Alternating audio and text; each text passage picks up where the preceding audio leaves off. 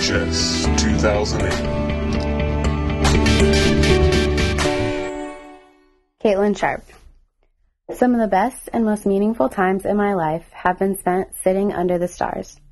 There's just something about looking up at the stars at night that puts everything into perspective for me like nothing else can. I took the time to do this last night, and when I looked up, I thought of all the different people in all the different places of the world who were doing the same thing as I was.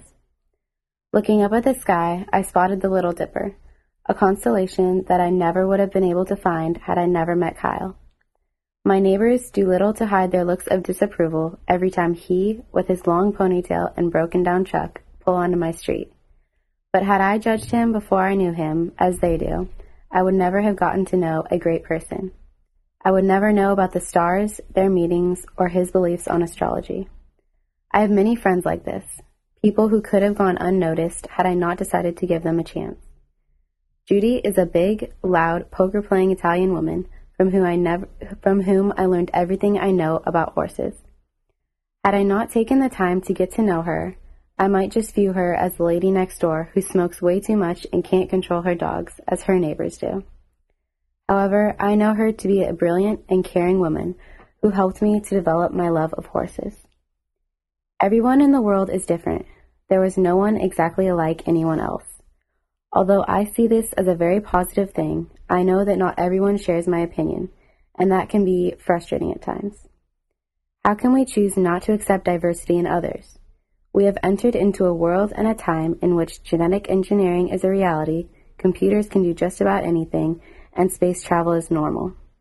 However, this very same world is still one in which people are discriminated against based on race, treated differently because of their gender, shunned due to sexual orientation, and judged solely based on physical appearance. How can we be so advanced in so many ways and yet so far behind in others?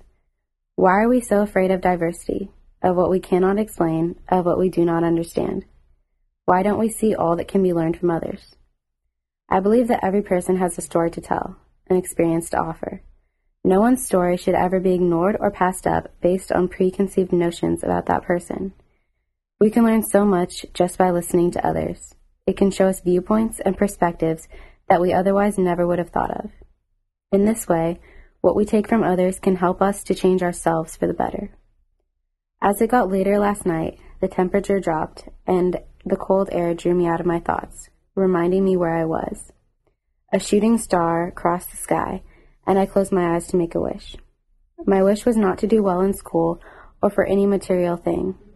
It was a wish for acceptance, that people would realize all the great things that they can learn from those around them.